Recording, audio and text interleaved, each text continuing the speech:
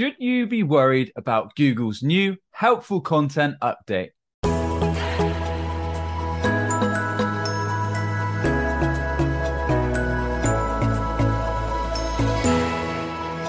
Hey, I'm Sam Dunning, co-owner over at webchoiceuk.com and host of the top 100 B2B marketing podcast, Business Growth Show. And if you haven't yet, check out my weekly email where I'm sharing actual website and marketing tips, useful podcasts, free goodies, and more each and every Monday so you can kick off your week with a bang. Why not give it a shot over at businessgrowth.email?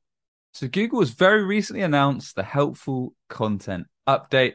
The update is focused on people-first content. It's new, it's site-wide, and it's considered with a bunch of other signals Google already uses to measure and rank websites. Right now, it's focused on English speaking content, but might roll out to other languages in the future. The update is geared towards rewarding content that really satisfies visitors, meaning that content that doesn't satisfy visitors probably won't rank quite as well as it used to. But what does this really mean?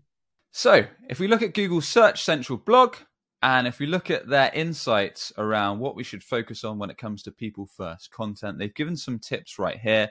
So basically saying, do you have an existing or intended audience for your business or site that would find the content useful if they came direct to you?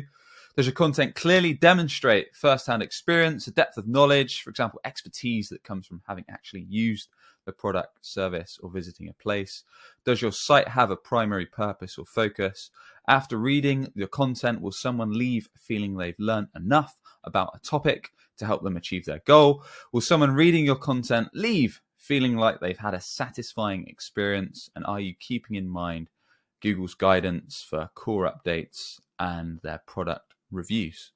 And to put some context around it, here's a few points that Google have said that we should try and avoid.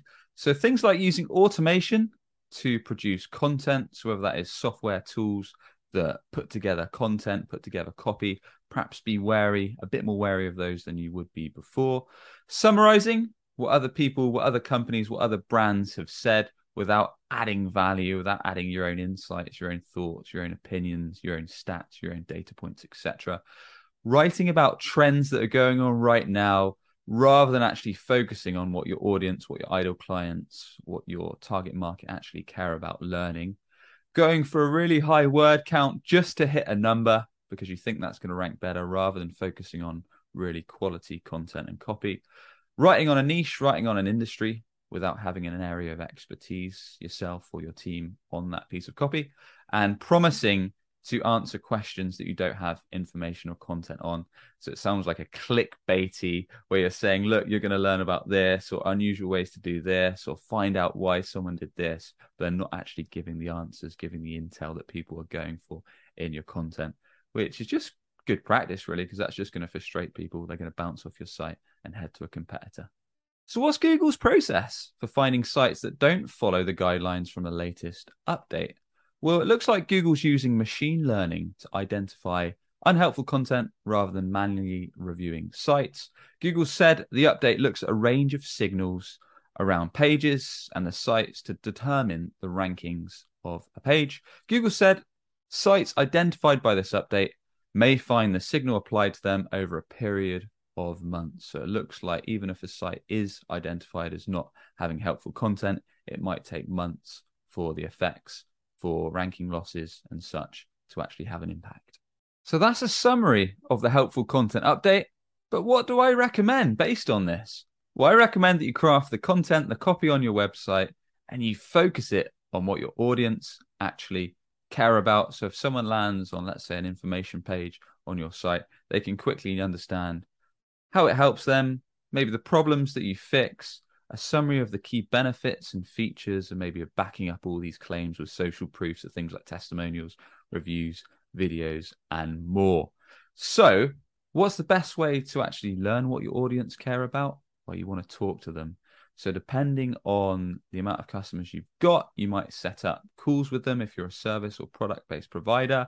You might run surveys through your website or via email. You might set up conversations with Zoom or even face-to-face, depending on your industry. And you really want to understand, what do these customers, really care about learning.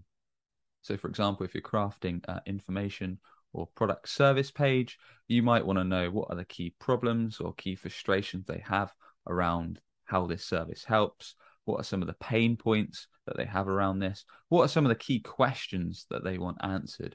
And then you can make sure the content, the copy on this page is really geared towards handling those problems, handling those frustrations, handling those questions, and making sure there's no doubt in the prospect's mind that you're offering, that your information is the best fit for them, and it's going to guide them to take that next step, whatever that might be on your site. And there you have it. So that is a quick, snappy summary of the Google Helpful Content Update. So as long as you're creating content for your ideal clients, for your target audience, and not just spamming out content to try and rank on search engines without actually thinking about your target customer, you should be absolutely fine. As always, if you enjoyed today's episode, a quick subscribe on YouTube or a rating on your audio podcast channel is very much appreciated. And with that, I shall catch you on the next episode. Cheers. Chili Piper's automated scheduling tools are super effective for booking and scheduling demos. I could chat about them all day long, but why not listen as a new customer witnesses the magic of Chili Piper for the very first time? Okay, you're just about to switch gears. I'm ready for it now. Hold on. Oh, we got one. We got one? We got one. Oh my God. Ah, yes. All right. Via ownership to... One of our A's pinged me and goes, guess what just worked? Exactly how it should have happened. This is exactly how it should have happened. I could have done it with, oh my God, you are incredible. So there it is. Proof of the power of Chili Piper. Book your free demo today over at chilipiper.com/BGS. That's CHILIPIPER.com/BGS. chilipiper.com/BGS.